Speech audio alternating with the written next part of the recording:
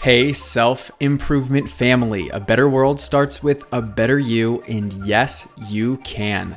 So let's take another step toward your best self today. I was posed a really interesting thought recently that I took to heart, and I wanted to share it with you because there's a lot of value in thinking about it.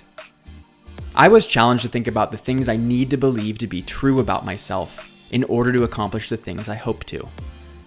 To say it another way, only a certain type of person is capable of accomplishing certain types of things.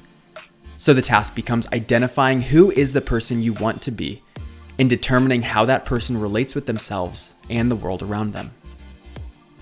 This really becomes a matter of our identity. Our identity is simply who we believe ourselves to be. These beliefs exist at a subconscious level and influence everything. All our thoughts, our behaviors, our choices, everything.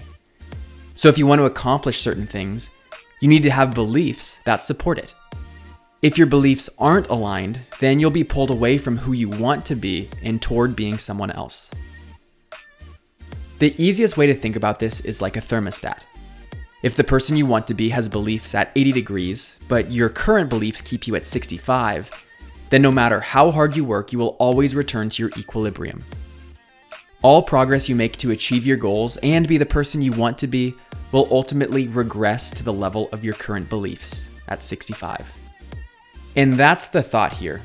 To start with the end in mind and reverse engineer your beliefs so that you can be the person you want to be. Someone who believes that they always get hurt by romantic relationships is more likely to get hurt again. Someone who believes that their boss will look over them for a promotion probably won't get the promotion.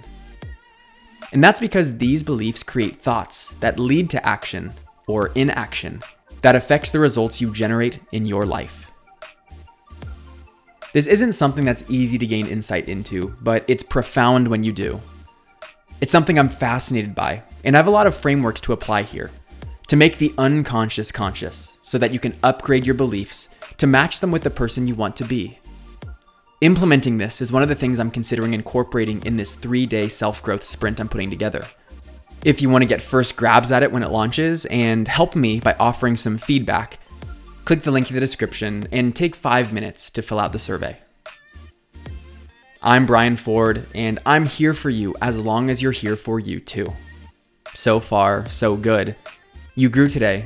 Let's do it again tomorrow on Self Improvement Daily.